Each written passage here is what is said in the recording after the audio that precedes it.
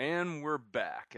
In the interest of full disclosure, everyone, we had to call it quits in the middle of our podcast last night, but we are back for round two. Just to recap, there is a scene earlier on in which Tamara and Kelly Hu are hanging around, and Tamara wants to do coke because that's who she is, and she's at she's making bad choices at this stage in her life, and Kelly Hu actually she recoils from this, but the teacher Charles catches her and threatens her with expulsion, and he brings up the idea that unless you hand in your biology report.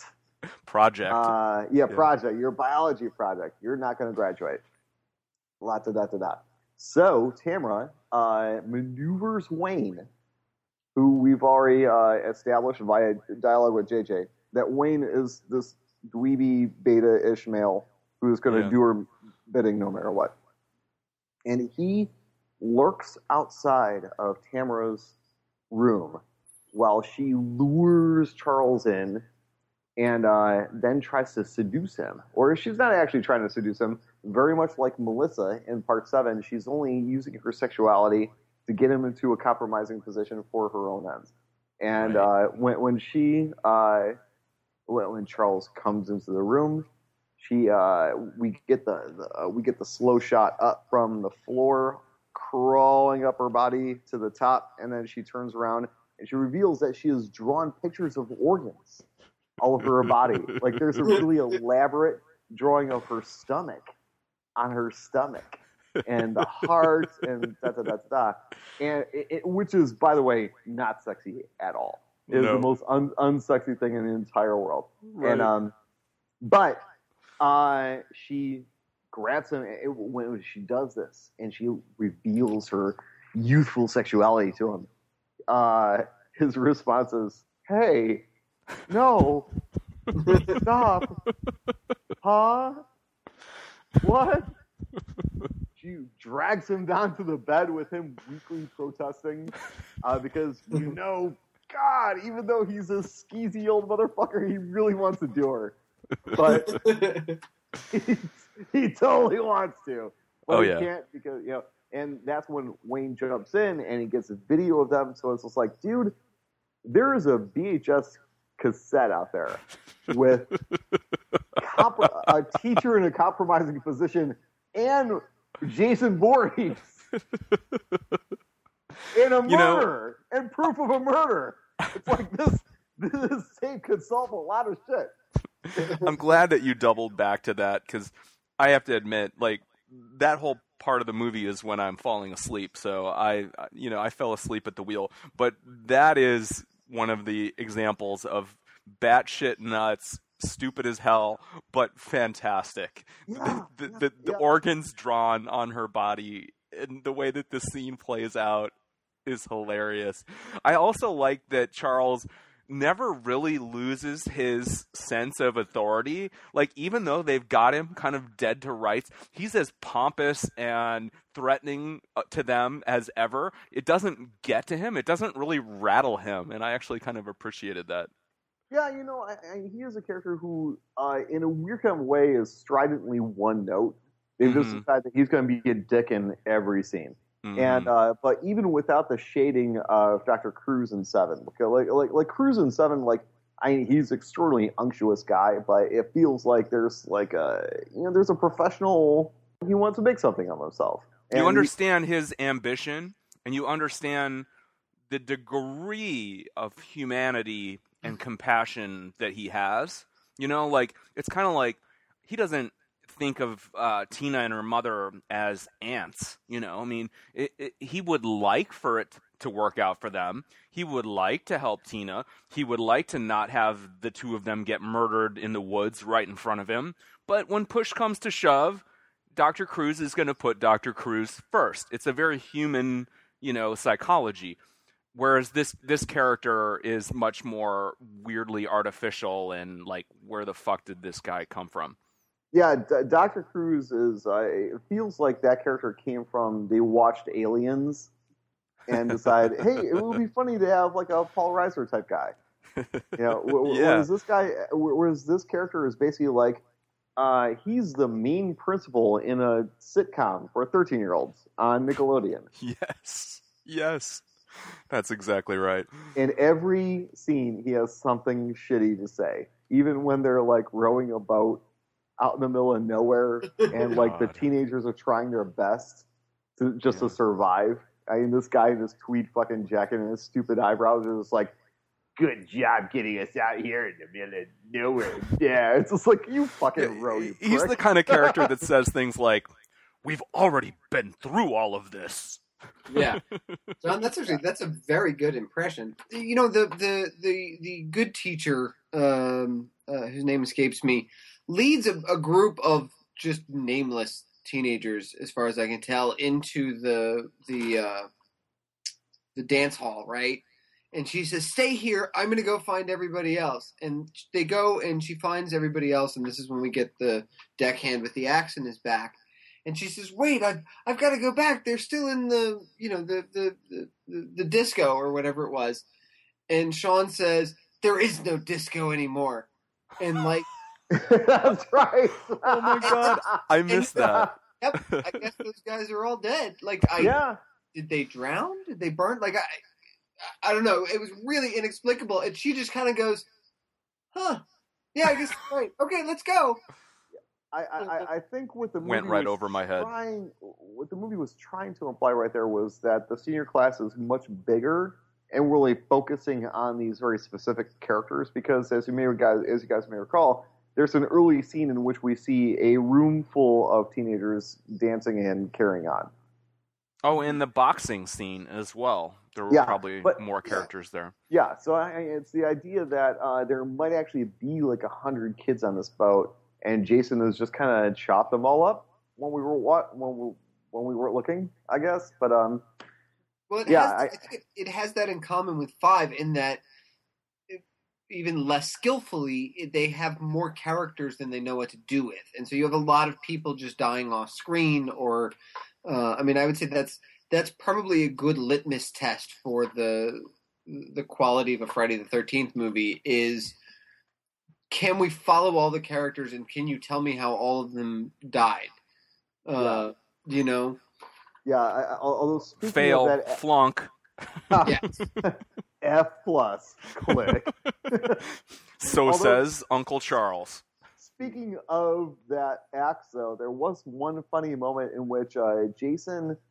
Now, remind me of the situation, but Jason like grabs the axe from somebody, or he chops somebody, or it gets thrown. But basically, the axe goes flying, and it lands and slams directly in front of Julius's face. Because Julius is walking and he's crawling along, and the axe goes whap, like right in front of him. And he goes, "Woo, that was a close one." And I found myself thinking, if Jason accidentally kills somebody by, like, say, throwing an axe over his shoulder and it kind of wedges in someone's head, does that count? Is it like a scratch in pool? Is it like a... It's like, what do you call that? Slop in pool. Yeah, slop. Yeah. Would that be a slop shot in pool? I think it is. I don't think that would be an official... I mean, that's more like manslaughter, you know? Yeah. If I throw an axe and it lands in Vic's head, but I didn't mean to do it, is that a kill? I don't think so. Yeah, so I think I would only do 15 years. Yeah, no one's interested in a mass manslaughter. Sorry, Vic. I didn't mean to single you out there. It's not like, I want to throw an axe in your direction. Let's get back to this boat. We are so far from the verisimilitude of early Crystal Lake here. I mean, we might as well be in Alfred Hitchcock's Lifeboat or one of those rear projection car sequences from the 1950s. It's so fake. And we show the pathetic loser, Sean, with his pinched, constipated expression, and they're asleep in the dark, and there's a bright light on them. It's a spotlight, bright, but we're supposed to be at night on the open water. And then we have the hokey fake ending, which I love, where Julius, the black guy, is like, "New York City! Yeah! I don't believe it! We made it!" Yeah, it's so bad. It is bad. It's terrible. But even before you say that, I want to note that he laughs like a Keebler elf after that. And that is my favorite beat in the movie. So anyway, Jason is doing a slow backstroke to keep pace with them. I was going to say, this might be Jason's most impressive teleport. Yeah. They get to the port, and Jason is all like, he's not out of the water ahead of them, but he's 10 been seconds. keeping pace with them. Underwater for miles, apparently. Like, it's really. He literally arrives 10 seconds after they do. Yeah. Jason's so well. I wasn't too surprised because Jason has been working on his teleporting abilities throughout this entire movie. He's been really working that muscle. So I was most I laughed out loud when he crawled out of the water as soon as they got to New York because I was immediately picturing what that looked like. The slow backstroke of Jason Voorhees. But even before that, remember there's the guy who is on the deck of the Lazarus. He sees Jason. He scampers up a ladder to the crow's nest, and he looks back, and Jason is immediately there and grabs him and throws him down. And it's like, man, I'd like for once just to see Jason just moving that quickly.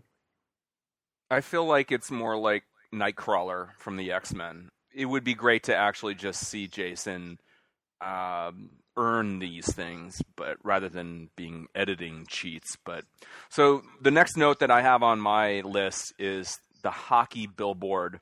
And I want to ask, I'm going to challenge Mike on this one. I'm going to challenge you, Mike.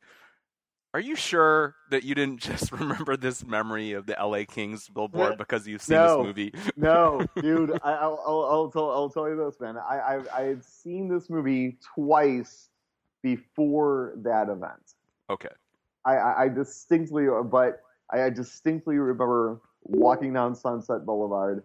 I looked up. There was a billboard. There was a giant glowing hockey mask, and I thought, "Oh shit, they're doing another Friday the 13th movie." And then I got a little bit closer. I'm like, "Oh no, it's an advertisement for the LA Kings." And then when I watched this scene, even though I've seen this movie twice before, the scene never really registered with me to the extent that I'm just like, "Oh yeah, that part." Like, I laughed out loud. I was fucking dying while I was watching that because John, Vic, I have shared an emotional experience with Jason Voorhees.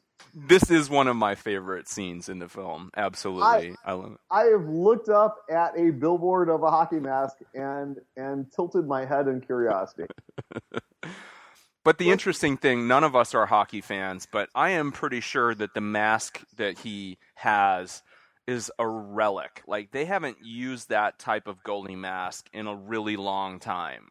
It scratches the surface. It gives you the vaguest hint of what they might have done with Jason in New York, as opposed to what they actually did. Because I agree, it is.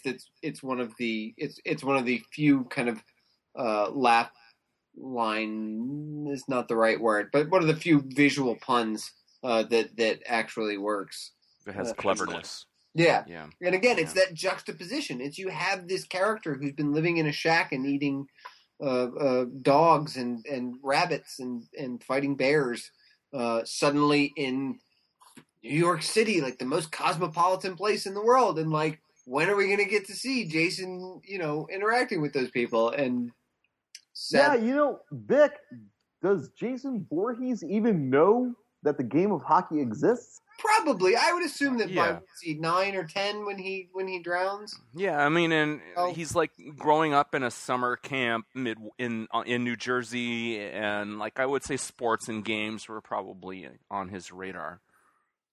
But that said, I mean, to have seen Jason Voorhees wander onto the ice during a Rangers game. Like, right. I would love. That's fantastic. See, Vic, you should have written this movie. God damn it. Yes, I should have. All right, so we have a big scene here to talk about. It's the first and I believe only rape scene in Friday the 13th history. That's not true. No? Yeah, I was about to bring Jason, up the dream sequence in 3. Part 3. Yeah, well, that is an implied dream sequence. Implied, and this is a almost dream sequence. And you'll notice that when the thugs pounce on our little group, they do two things. They grab the Statue of Liberty necklace off of poor Rennie's throat, but then he loses it. Like he just throws it down instead of just keeping it. And then they drag her off. Well, it's worth like $2, obviously. Yeah, but it's like, but it looks like it's gold, and he makes a point of grabbing it off her throat in a savage manner, and then just kind of throws it on the ground. These two muggers, one of them, and this is, sorry, Mike, going to go over your head, looks like Troy Polamalu. Yes, that's a fair assessment. And the guy that says "comprende" is about as Hispanic as Morgan Freeman. I don't buy it. But they pull a gun and they tell our little group of characters who have just suffered. The thing that I actually like, kind of vaguely, kind of sort of like about this entire sequence with the muggers / almost rapists is our little group of characters have just survived an amazingly horrific ordeal. Like in any other movie, them getting off the ship would be the end of their movie, if that makes sense.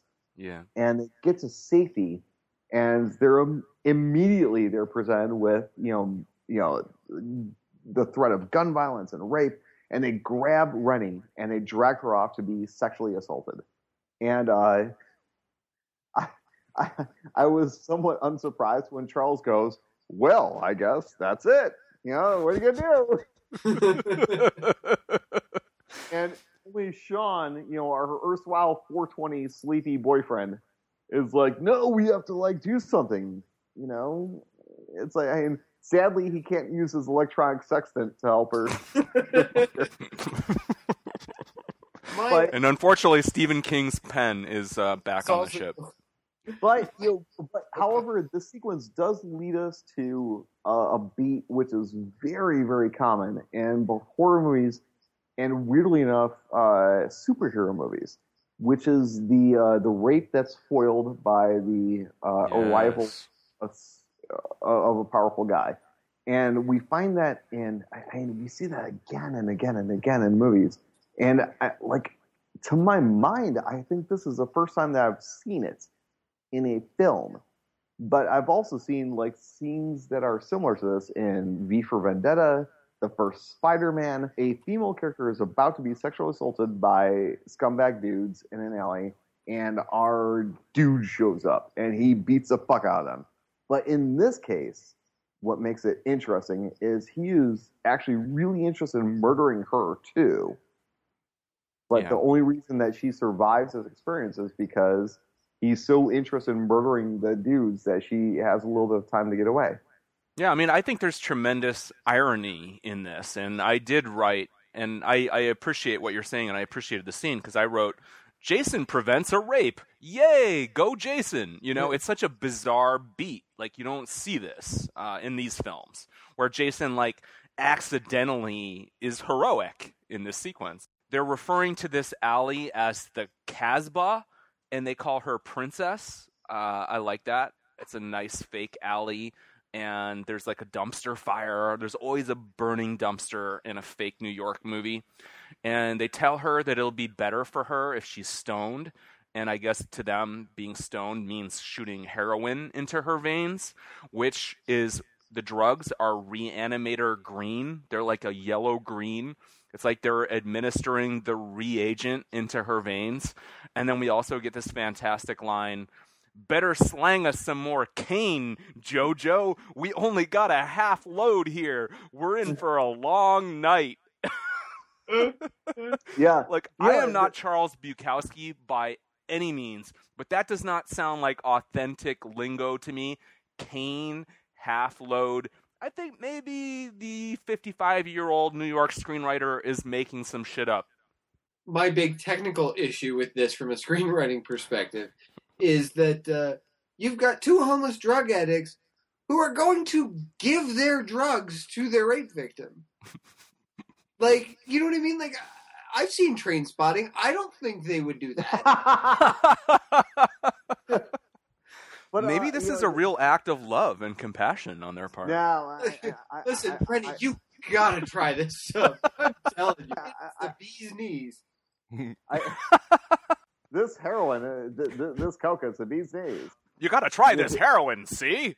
I mean, there's a lot of drug stuff going on in this movie. So we have the arrogant, blonde, rich girl is snorting coke off of a mirror that gets broken. And, oh, holy shit. Remember when Charles breaks or catches them snorting the heroin? Like, she drops the mirror that she's snorting the coke off of, and it breaks. And then later on, she's caught in her little bathroom, and Jason goes out of his way to break a mirror to kill her, to grab a shard and murder her. Was he watching the first time? I don't know. Guys, listen. I think there's a thematic thing that the filmmakers were trying to accomplish with that. But again, it's like we have this vision of New York that's so Nancy Reagan. That's so it's like the cover of like a heavy metal album. Where it's like these lurid. Drugs glow green, and there's toxic waste and barrels everywhere. And the sewers, and there's so much toxic waste in this version of New York. Yes. Yeah, it's like there's no place to put toxic waste except for New York City. It flows like water. But no, it's like they're talking about drugs and street punks and toxic waste, and it's like this really super cartoonish idea. Well, Mike, you and I have always talked about this like era of New York and how it's depicted in cinema, like the New York as the fall of Rome, where New York was this decaying evil city.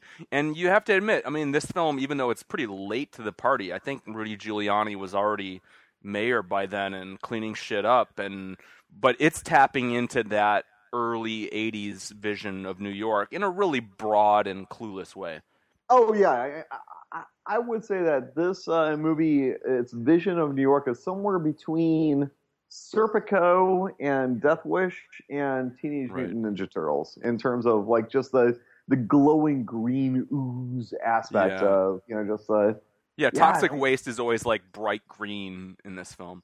It's like kids have boom boxes and they're blasting rap and they're doing drugs. We're in New York, and it's obviously not New York for the most part. It's some shitty soundstage. And I want to draw your attention to, there's an episode of Broad City, I think it's season 2, that is infinitely more impressive on probably a lower budget, where they curate several blocks of New York, and they just have all of these people that look like extras, and they're probably very carefully chosen to represent something that the writers and producers of the show have seen in New York today. It's all with a meaning, and it's super naturalistic, and it feels real. Meanwhile, this is ultra fake and cheesy, their depiction of New York. The best kill in this film is the boxing kill. I love when Julius is punching Jason in the mask multiple times. Jason's backing up. He's taking a pounding. He's not putting up any defense. His arms are down. Then Julius starts working the body. It's so funny. Like body shot, body shot. Jason backs up to the other end of the roof. Julius gives it everything he's got. He's this champion boxer who we saw beat the crap out of this other guy earlier in the movie. Jason just indulges him for a really, really, really long time. He lets him punch himself out. So finally, Julius is standing there, his hands bloody. He's exhausted. He throws a wild miss. Jason just watches him. Another wild miss. Julius is gasping. It's hilarious. And then finally, Julius just says, "Give me your best shot, motherfucker." And Jason punches his head off. Not only does he punch his head off, but it flies off the side of the roof, lands into a dumpster that then slams shots. You're right. I love that. I do love that. Yeah. When the dumpster slams shot, that is to my mind the city of New York going, "Fuck you." It's a terribly poor effect all the way, but still, it's the thought that counts sometimes. To me, that's the high point of the film, hands down. Oh, yeah, because, again, it's kind of like when Kelly Hu gets strangled. There's something, like, weirdly affecting to me about that sequence, because he gets, like, exhausted throwing everything he's got at Jason. And it's like, I mean, all of this character's power comes from his fists. You know, he's undefeated. He's an athlete. He's going somewhere. He's going to do something with his life. He's going to be a champion, XYZ, you know?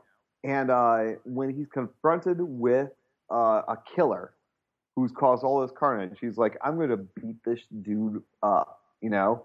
And I was a little leery of his decision to punch Jason right in his hockey mask a lot. His fists.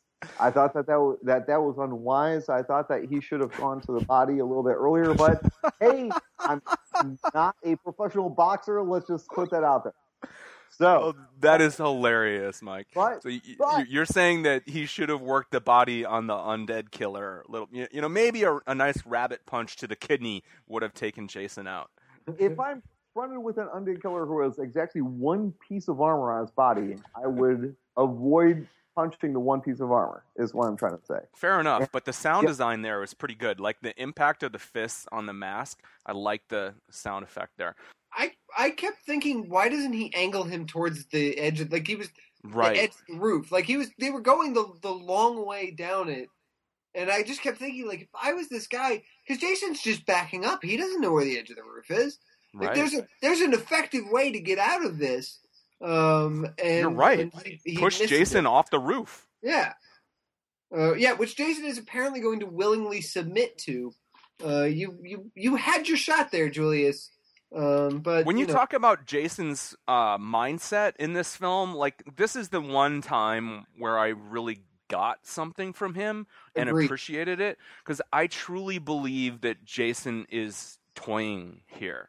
And I take a lot of pleasure in that Jason is just like, he's not befuddled, but he's kind of like, what I read is, really, like you think this is you think that this is gonna do something, okay, and I'll give you your shot, and then he waits until the guy is done. He's got nothing left to give, and then he's like, okay, now I'll kill you. And I think that shows a sophistication that we almost never see from Jason, but I really like. So then we have the drug point of view of Rennie, which is pretty awesome. And she's thanking Jason for maintaining her anal virginity. And they run into an NYPD cop, and he's got a Canadian accent. And he's like, are you all right? Jason's out in a boot. And it's hilarious. It's supposed to be fake Irish, but it's more Canadian. And then the most unrealistic New York cop in the entire face of cinematic history. Absolutely. Don't buy him as an NYPD blue for 1 second. But it is kind of cool to see Jason killing cops. I have to admit, it's kind of like upping the ante. It's like a little bit like Alien 3 if it really was on Earth. Everyone can hear you scream, where we finally get the antagonist thrust into the heart of civilization and just, taking out the guardians of civilization head on. And then he gets hit by a car full on, which is kind of cool. And then we see the mongoloid makeup for the little ghost kid, and he looks like Yoda in my eyes, but whatever, nice try. And when she sees that, she looks like she shit her pants, which is great. And the police car blows up for no reason and whatsoever, and half the budget goes out the window there. And suddenly her hair is huge, also for no reason whatsoever. She looks ready to sing "Walk Like an Egyptian," which would have been welcome. And we have a lap dissolve or optical printing or whatever, which I actually really appreciate. Now we have the rowboat that she's in with Uncle Charles and Crystal Lake in a burning puddle of oil in New York. Way more interesting than any other visual in the whole film. One of the coolest shots in the movie, I agree. Yeah. But it leads us to, again, this is one of those things that Part 7 stands so much higher in juxtaposition to this, because this is the mystery of her aquaphobia that's played almost no role in the movie at all. But we've been building to this moment of revealing this element of her character, and Uncle Charles threw her in the lake once. No, what? The sequence is one of the most interesting sequences that I've seen in terms of plugging into the mythology of Friday the 13th that I've seen. Even in a situation in which Uncle Charles can be a fatherly character, can be sympathetic, she's a little girl, he's giving her advice. Even then, we truly see what a bastard he is, because he goes, all right, well, it's time for you to learn how to swim. He tells her the story of Jason Voorhees as a way to scare her into learning how to swim. And one can only wonder what kind of fucking crazies that Uncle Charles had as parents, that this is his vision of how to take care of a child. He scares her with the idea that, well, a boy drowned in this pond once, and he's still down there. And then he grabs this little girl and throws her into the water. And he goes, okay, if you want, you must now learn how to swim, or else Jason will get you. And what do you know? She sinks for a little bit, and Jason actually gets her. The spirit of Jason Voorhees as a drowned boy rises up from the bottom of this lake and grabs her by the ankle. And to my mind, that's some serious shit, man. That was cool. It was scary. Yeah. It's a complete reinvention of because we've talked about Jason as a myth, and that's an interesting myth that he conveys to her. It's just completely new, and we're getting it through the lens of a failed swim lesson. It's a cool story, and I sort of get that, but it's like this late in the day, like not just in the franchise, but this late in the movie, you're gonna tell me that Jason was actually just hanging out down there, like grabbing poor swimmers. Well, this movie specifically stands out in the franchise that in the way that's connecting the drowned little boy with the monster that we see. We haven't seen this direct connection between those two characters since, I want to say, 2. It's really trying to go, okay, even though he's, the monster that's chasing us around is a supernatural being, at one point in time, he was just a drowned little boy.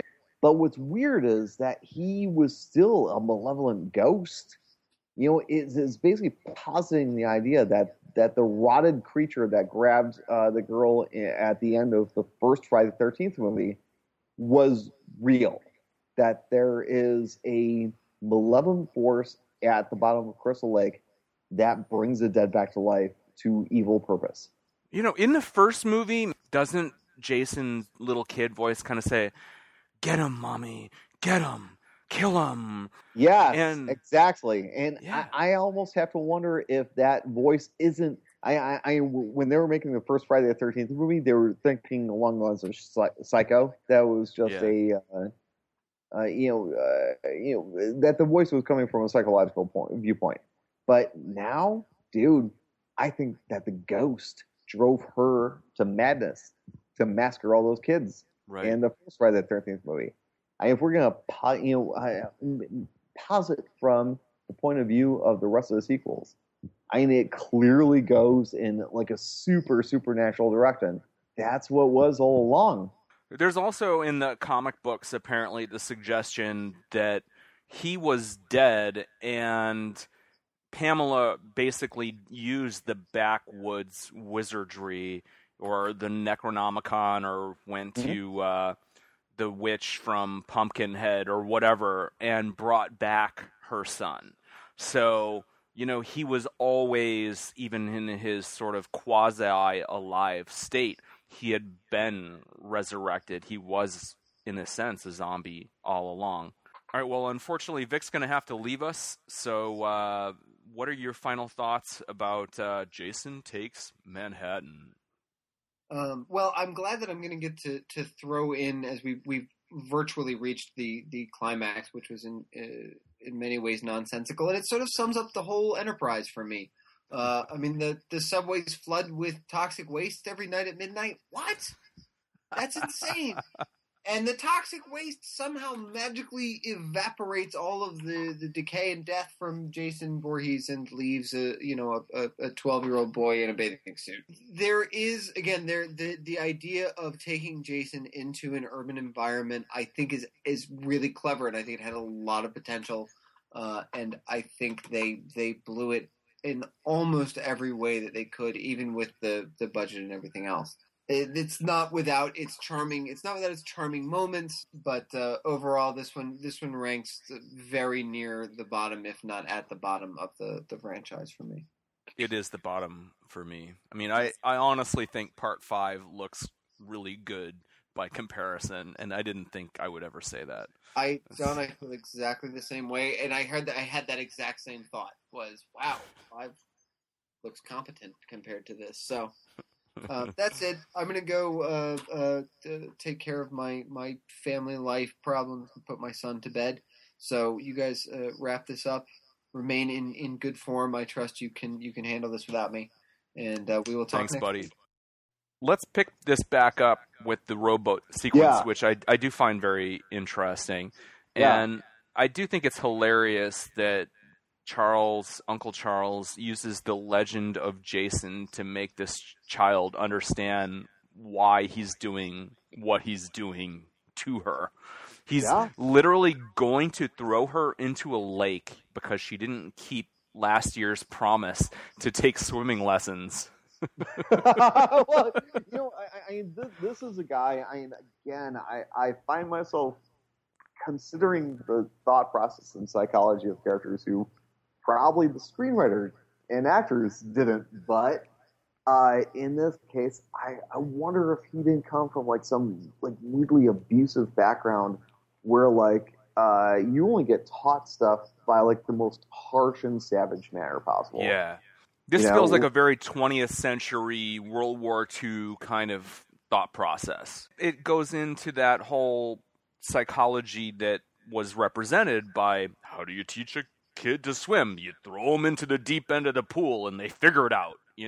That's clearly his psychology here. Absolutely, but one has to wonder if someone had done that for Jason, would he not be alive today? Wouldn't a lot of teenagers still be alive today? It's because Pamela coddled him.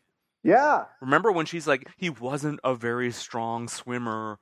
She was an overprotective mother who was castrating mother, all of the Freudian archetypes. Uncle Charles is the dick, but at the end of the day, he kind of has a point because you kind of want to teach. I think that the central core idea of all of these films is we should teach children how to swim. I love that Charles doesn't look a day younger in this flashback. Yeah, exactly. I mean, hair and makeup did a great job. Yeah. Hair and makeup looked at me and it's like, all right, well, we have to dial you back by about 15 years. Nah. Fuck it. You're gonna be a bitter old man your entire life. So then the kid shows up again, the dead Jason, and I almost feel like he looks so different every time that he shows up. It's like a reality show, like a contest for the win one scene of Jason's makeup, and it's totally different people doing totally different makeups every time we see this dead kid. It's Face Off on Sci-Fi. It takes time to make up a kid like you're going to make him up. And if you're going to invest that time to make him up in a certain way, there has to be an artistic thought process. And again, I realize that throughout all these podcasts, I'm giving these filmmakers massively the benefit of the doubt. Well, maybe it was an artistic choice. Maybe, I would hope, but given the fact that the kid has such an integral aspect to the mythology of this particular film, this movie stands out from the entire series. And that is the reason that I appreciate it. Because the rhythms of it are different, the settings of it are different. And you and Vic are very quick to compare it to 5. And I, on some level, agree with that comparison because 5 is one that's willing to go, let's take a look at this mythology and really think about it. And both 5 and 8 are the two movies that do that, and unfortunately, both 5 and 8 are the two movies that are like the worst of the series. Their ambition is so not met by their actual reach. They strive for so much, and they fall so far short that it invalidates the enterprise completely. But in reality, it was kind of a worthwhile enterprise to start with, because there's cool aspects to both films' goals. It's just that in execution they step on their dick and shit the bed to such an extent that it invalidates everything. I think in a weird kind of way, that's probably why you love 7 so much, because that is one where they actually do push out the mythology. They go, you know what? We are now living in a supernatural world.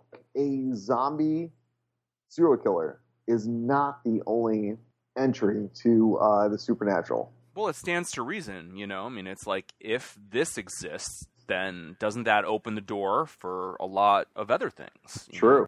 A legend can somehow become real, and the rules by which that exists are also very narrative. Like, if you can figure out the narrative, then you can figure out how to survive the story in which you've been pulled. What these movies do is they create a story, and they pull people who don't know they're in a story into it. And it's only that the people who can figure out how the story works, how it begins and ends, are the ones who can find their way out. They're killer stories. It's kind of like a riddle to be unraveled, and you're not presented with the rules of the game. You have to figure that out on the fly as you're being hunted. The characters that win, Amy Steele, for example, she pieces together enough of Jason's backstory to defeat him. Right. That's a perfect example of what you're saying. The psychic girl, she has to put together the clippings and realize who she's up against in order to defeat Jason. Right. These final girls might as well be surviving a night with an ogre or Baba Yaga, and just the idea that it's like, if you figure out the fairy tale that you're in and the rules by which it works, then you can survive. For instance, let's talk about the very end. At the very end of this movie, the characters are in a sewer. They're literally in the sewers of New York, the worst possible place they can ever be. And they run into a sewer worker who's like, yeah, at midnight, every night, we flush out these sewers to get rid of, the toxic waste. The idea that New York is loaded with toxic waste all over the place. And they run up a ladder, and they're trying to push up out of the manhole, and they're unable to get out there until Jason Voorhees shows up and catches up with them. But then the flood comes, and the flood, for whatever reason, drowns him. So he turns back into drowned Jason. And he's now a little boy, and he's helpless, and now he's dead. How those rules apply, I have no idea, because there's no actual logic to it. Because if we were to say, well, running water will turn this giant zombie guy back into a little boy, then why didn't that happen to him when he was backstroking New York? But there is a narrative element, I suppose, that is, again, it's unsold. They present a rule without giving us a rule. Well, let's back up, because I think we're skipping over a few fun things, and I'm not going to be able to make sense of the ridiculous logic of this climax. Fun things along the way. The kid pushes McCullough Charles into a amazingly fake clean dumpster, which I really appreciated. It's all shredded paper, plastic wrap, and a pole. That's it. It's almost like Lou Ferrigno threw him in there. Right. I mean, I was just cracking up watching this quote unquote dumpster. You remember in They Live, when Rowdy Roddy Piper ends up in a trash compactor that's completely filled with like super clean cardboard boxes. And Yeah, it's all like packing peanuts and shit. When Jason shows up for Uncle Charles, he goes, it's not possible. Again, like somehow hinting mythologically that, McCullough has a existing relationship with Jason, if only as mythology. He's always, as he was using Jason as the boogeyman for Rennie, Jason is definitely a figure in this guy's mind, which is interesting because most of the victims in these films are like, who? I never heard about those murders somehow. I have to say, this is a good kill when Jason kills Uncle Charles. It's just a guy being dunked in a barrel of water, essentially. So the MPAA can't fuck with it. They can't, declaw it the way Cruz's death is really savaged by the censors to such a degree that it has almost no visceral impact on the audience at all. Meanwhile, in this case, it's like, oh man, that is a sucky way to go, to have your lungs filling up with like toxic waste. By implication, it's horrible. It's just horrible. Oh, like, no, it's not only a horrible way to go, but it's like in terms of the symbolism that this movie has chosen for New York, it's, to take a barrel with a dead rat floating on top of a pool of toxic waste and to shove a dude headfirst in that and just kind of hold him legs first like a gangster drowning a guy. The rowboat and the drowning and the water motifs throughout, it all kind of comes together there, Yeah. Charles was the guy that was threatening this poor girl with drowning, and that's how he fucking goes out. Yeah, he drowns this dude. He shoves this dude head first into what this movie presupposes to be New York, concentrated New York. A face full of it. And then, ironically enough, like not long after that, Jason emerges from the subway and he stands in the middle of Times Square. And even Jason Voorhees takes a moment to look around at and the spectacle. Marvel. Yeah, the marvelous spectacle of Times Square. My goodness gracious. Times Square. Yeah. I want to get to the confrontation with the punks, but one last comment about that kill is that that's the only time in these films that I feel that the death of a character was really, the coup de grace was specifically tied to that character in a way that, like, that's exactly the death that particular character deserved. Let me tell you, Uncle Charles never in his life thought that he was going to die by getting drowned by an undead zombie headfirst into a barrel of toxic goo with a drowned rat. It's also perfect if you just think about that character as the archetype of like the guy in Animal House, the stuffed shirt, like dean of students kind of guy. Like, it's the perfect death for just that type of character to be donked upside down like a keg stand. He is a very clean character who is drowned in filth. Jason is running past boxes and barrels, and he's panting and he's breathing hard, even though he's dead on the subway, and he's teleporting. Well, we've already established in part 7 that even though he is an undead zombie, he is going to breathe really hard all the time. Right. For the first time ever, as Vic alluded to, he doesn't kill people right in front of him for no apparent reason.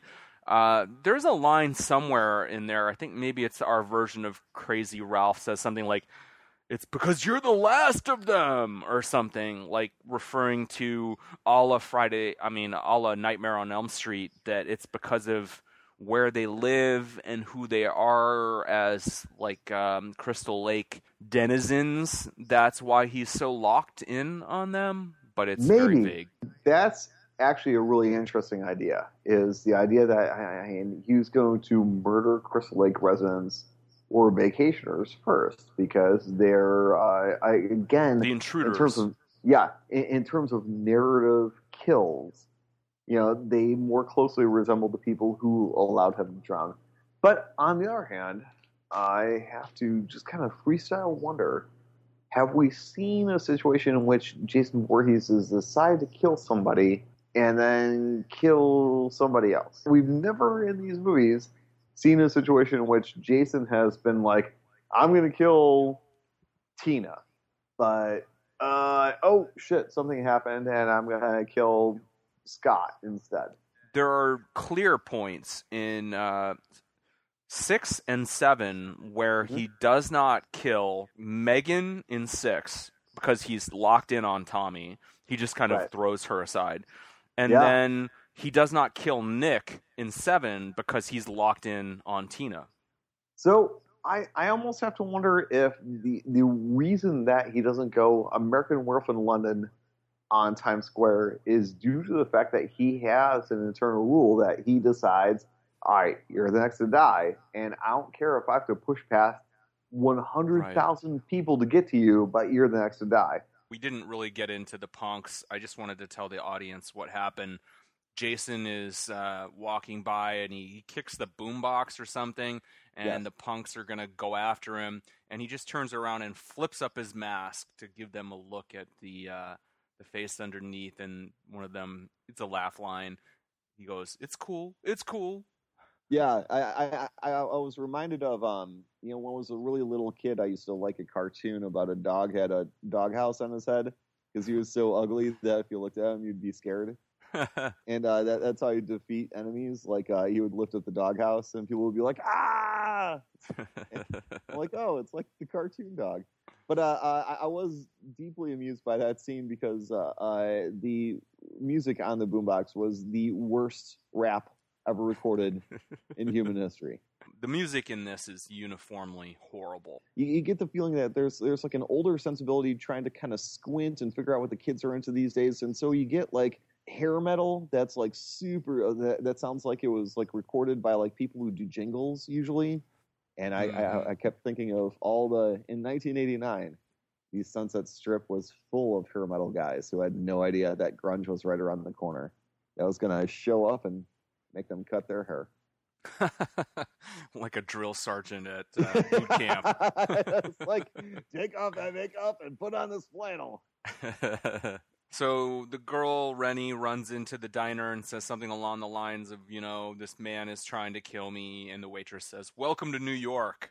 Yeah. It's fun. I mean, that diner scene was very much, they wanted to get like one scene where like the characters would have to interact with, broad New York types. They wanted to give the audience a taste of New York. I did love when Jason smashes through the wall, the most cheaply built wall ever, and this gigantic cook comes out to manhandle him, and Jason just isn't having that. Although I did also notice that when he was on the subway, he very rudely bumps into a girl. Yes, he does. Very rudely, he takes out a stunt woman, and in believable fashion, the way that the impact occurs, that was actually staged rather well. But he's not really killing anyone else for the first time ever. They're borrowing from like Nightmare in this, where it's like he's got his specific targets, and that's who he's locked on because they're from Crystal Lake. Right. Yeah. We've seen in action and horror movies many versions of the pursuit through a subway, and I thought it was neat to see Jason Voorhees being involved in a stunt scene like that.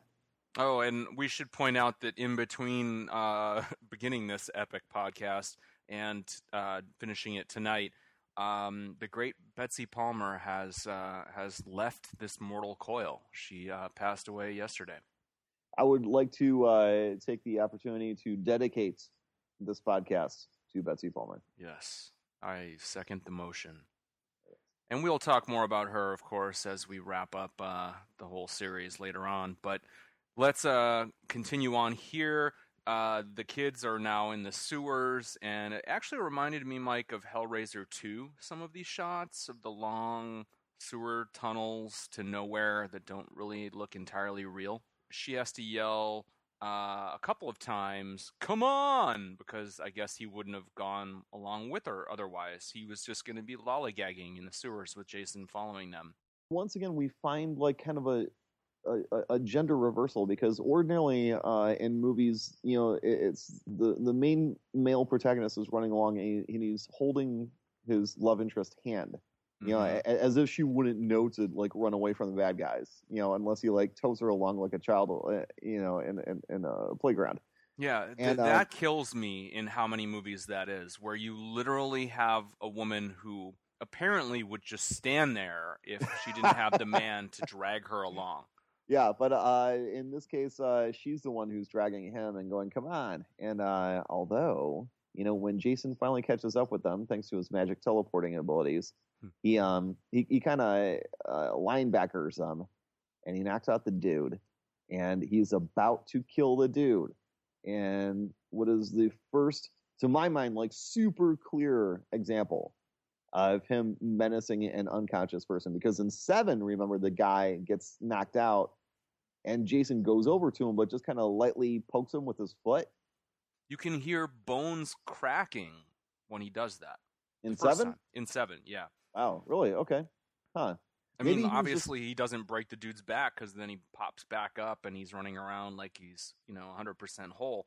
But yeah, there's an ominous connotation that he would have just flattened his spine or something. Maybe Jason only stepped on the small bones. Well, maybe it was like he was giving him like that a Rolfing, like a hard massage, Right, yeah. But in this one, it's like Jason is clearly going to end the life of an unconscious individual. Yeah, you're right. That is a seminal moment. We haven't seen that before. He does look kind of cool down here in the sewers. I thought that it was cool, like you mentioned, with the subway. We have new vistas for Jason to stride through, at least in the new environment that they present to him in their version of New York. It opens up the movie a little bit, and I do appreciate it. But then when he kills that sewer worker, it's this phony baloney silhouette kill with the wrench, and it's so hokey. It's so like 1977 television bullshit. Right. I remember, didn't he have a silhouette kill in 4?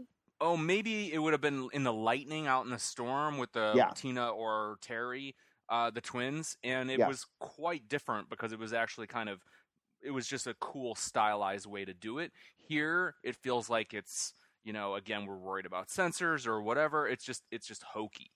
Let me just say that I found Rennie to be one of the lamer Friday the 13th protagonists. Oh, hell yeah.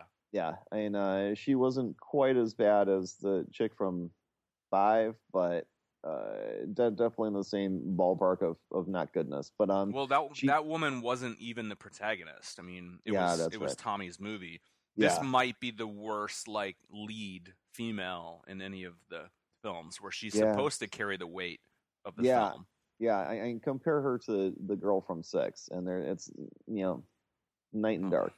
Yeah, it's ridiculous. Night and dark. Night and dark. Dude, it's night and dark, bro. Although, luckily, she does know Jason's weakness, and she shines a flashlight in his face, which was something else that is similar to 5. In 5, characters are constantly being blinded. All you need is like a flashlight, and people hold up a hand and and stagger uncertainly in the face of that blinding light. Yeah. Well, he does stagger drunkenly when she throws the small bucket of toxic waste that happened to be lying in the sewer. She chucks it into his face, and then this version of Dead Jason immediately turns into something that they cut out of Return of the Living Dead because it looked too cheesy. The thing that I did like about that sequence was watching Jason stagger around. Mm-hmm. He really lists about for a while. We haven't seen that before.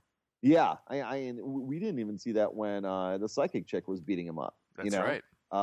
He really got a snoot full of that stuff, and it was giving him a really hard time. And this melty face Jason is 3 sheets to the wind.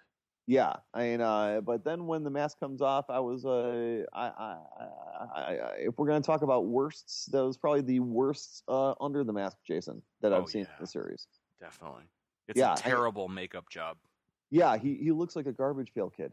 more than anything else. Yeah, he really does. Yeah, and I was like, I no wonder the punks didn't want to tangle with him when he lifted the mask. It was like a prototypical makeup for Yoda that they rejected because it was too lame.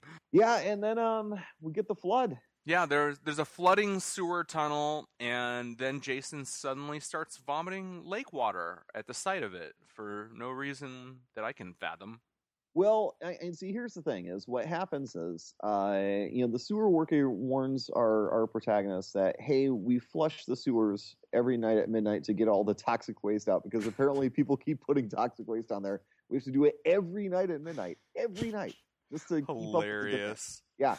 Yeah, and by the way, do you think that this is the product of writers doing their homework, or like one of the most bald-faced and pathetic attempts to just make shit up and sell it to the rubes that you've ever seen in your life? Yeah, I lean towards the latter. Yeah, I don't know. So they have to get out of the sewers before it floods because New York is unleashing 1 million gallons of toxic waste through their sewers every night. Sure. Yeah, and okay. I did kind of laugh when typically and we've seen similar scenes like this in other movies where they have to run up the ladder, and of course the thing is going to be blocked by a car or something like that, and oh no. And in this case, they actually never get the grate up. They just kind of hug the top of the ladder and they're fine. Right. Which removes the danger from the situation, but so be it. The movie wanted to keep them present for Jason's demise, and this is the most magical Jason demise that we've ever had, because he turns back into himself as a little boy after some optical printing diarrhea.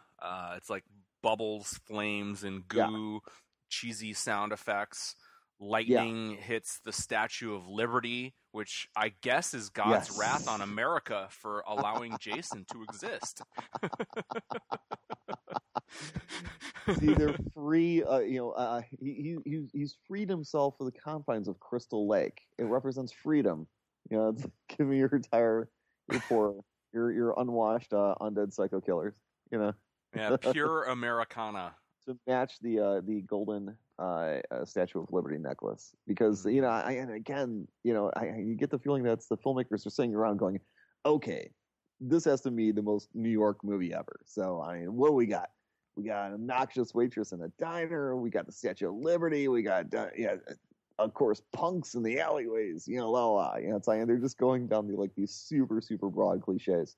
Yeah, I know. And the hockey mask dissolves, so this one didn't even make it out of the movie that it was introduced in. I guess it was a cheap replica, probably, that remember the boyfriend bought to scare his girlfriend. So wasn't a actual approved, league play worthy mask.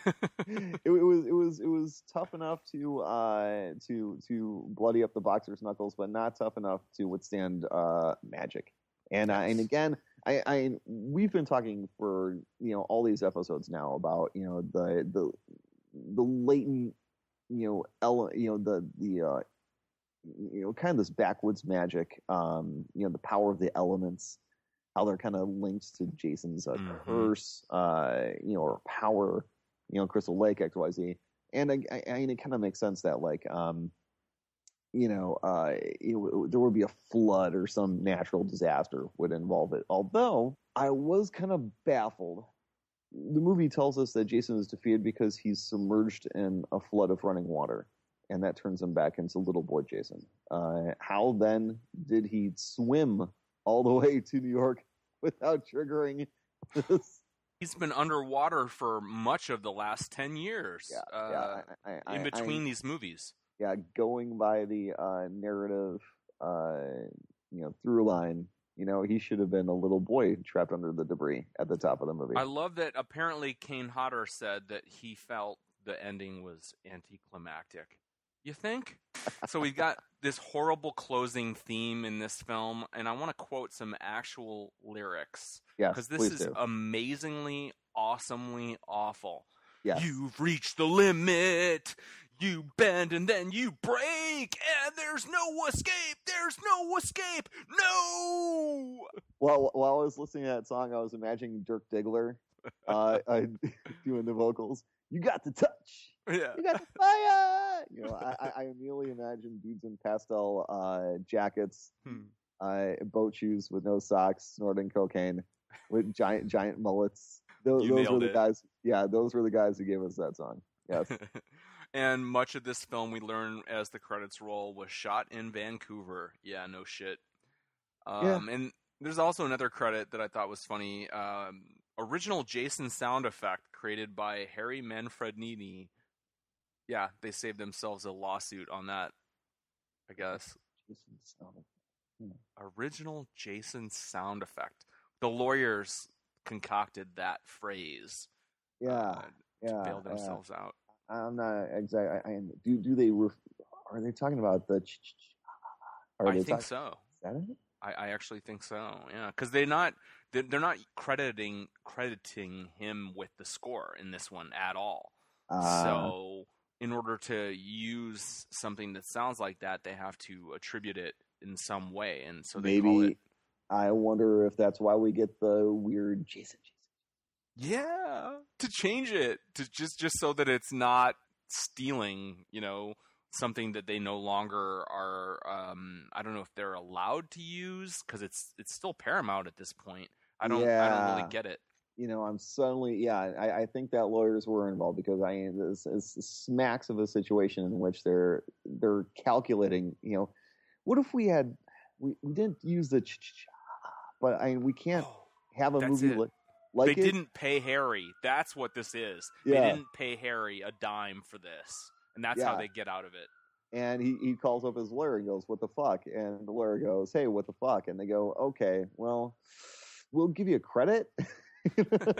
So who could ever walk out of this movie, even then, out of the theater? It's a real movie in the theater.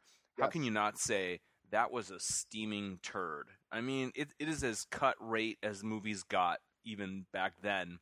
Yeah. And finally, Paramount has been toying with the idea of killing Jason, more in a metaphorical way than literally, obviously, for years. And they finally found a way to kill this franchise. They finally made a movie that Jason, even this amazing character, could not come back from. Yeah, and the stuff with the kid, it makes me think, because what we're positing is that the giant monster that we see stalking around and killing everybody is like the fleshly armor around a spirit. You know what I mean? It would be like if Sadako could crawl up into like a giant beast guy. And that's how it went around. The little boy is trapped under the water at Crystal Lake, but he's got this vehicle that he can kind of drive around in. And I think that's the idea of Jason Voorhees, that he's always been the little boy. Or maybe that was where who he was died forever. And then the version of him that quote unquote survived, whether you want to take that literally or indicate that it was the ghost coming back. And we've talked about earlier on, like the idea that maybe it's like it's a second lease on life where he continued to age and everything and grow and get bigger, but he was like Pumpkinhead again or something, where it's always going to have, or Pet Sematary, it's always going to have the whiff of the grave and of evil to his second life. However you want to interpret it, you could say that the Jason that died in the lake was a true innocent victim. Humanity and Americans and teenagers, like, we can keep subdividing it more specifically, but you fuckers failed me, and now I'm going to make you pay. The little boy Jason spirit keeps appearing to Rennie and going, "Help me, help me, help me," in this very plaintive way. But help him how? Because if it was like an innocent spirit that needed closure, those appearances would make sense. But the first time that she ever encountered this child spirit, it tried to drown her. Right. And in this really like creepy, monstrous way. Well, I mean, isn't it slightly ambiguous? I mean, like, you know how they say that a drowning person will actually pull their rescuer underwater if you let them, So it could be argued that he's panicking and, he's just like, it could still be a plea for help that would be potentially fatal to her as well. But you're right. I mean, the point that you're making is that we never pay off the idea that the innocent version of Jason is seeking some resolution in this that Rennie could provide. Because it plays out the same way they all do. Like, she just has to, hit him with the right shit, and then and he's down for the count for this movie. Right. The one thing that I didn't like about that sequence with Uncle Charlie, the flashback, was it continues on the idea that someone tells a scary folk story, right, that then immediately turns out to be true. And in the earlier movies, it was, there's this creepy guy who lives out in the woods, and watch out, and what do you know? There actually is a creepy guy in the woods, and you should watch out, And in this case, it's Uncle Charlie going, there's a dead little boy in here, and if you don't watch out, he's going to grab you. And guess what? There's a dead little boy down there, and he grabs her. Yeah, so I mean, it's definitely taken on that classic story that adults or parents tell kids in order to get them to do what they want. The campfire story is real, and obviously it's not a campfire on the canoe, although that would be really funny. But yeah, this is mostly a bad movie. Sad to say. Mostly is a charitable understatement on your part. But I do find it awesome that we were able to talk as much about it as we have been. If you can't talk about Jason Voorhees, what can you talk about? All right, well, Jason Goes to Hell is up next, and that's one that I've only seen once in the theater, so in a weird way, I am really looking forward to this as much as any of them. I've actually never seen it. Damn! That's awesome. I completely checked out of the franchise after 8. Understandable. I only came back for the remake. That was the first Friday the 13th movie I had seen since 8. Didn't you see Freddy vs. Jason? Oh, yeah. Was Freddy vs. Jason before that one? Yeah, it was. Okay. It was before the... So, yeah, I am basically like the of the 10 quote unquote true Friday the 13th movies, after I saw 8, I was just like, yep, done. So have you seen Jason X? No. Wow. I was under the assumption that 9 and 10 were just as terrible as this one, so I didn't bother. Dude, there is a moment, and Vic has referenced it, and I may have as well. There's a moment in 10 that is like, I hope it holds up, because at the time it was like a geek-gasm, it's one of those self-aware meta things that when I saw it in the theater, and I've only seen it once in the theater, it hit a bullseye for the nostalgia and the appreciation of sort of the tropes of these films. So I can't wait to see your reaction to that. Well, I'm looking forward to seeing these movies. Indeed. All right. Well, that'll do it. See you guys next time. We're going to hand out another round of Machete Awards. Adios. Can't wait. All right, John, take it easy.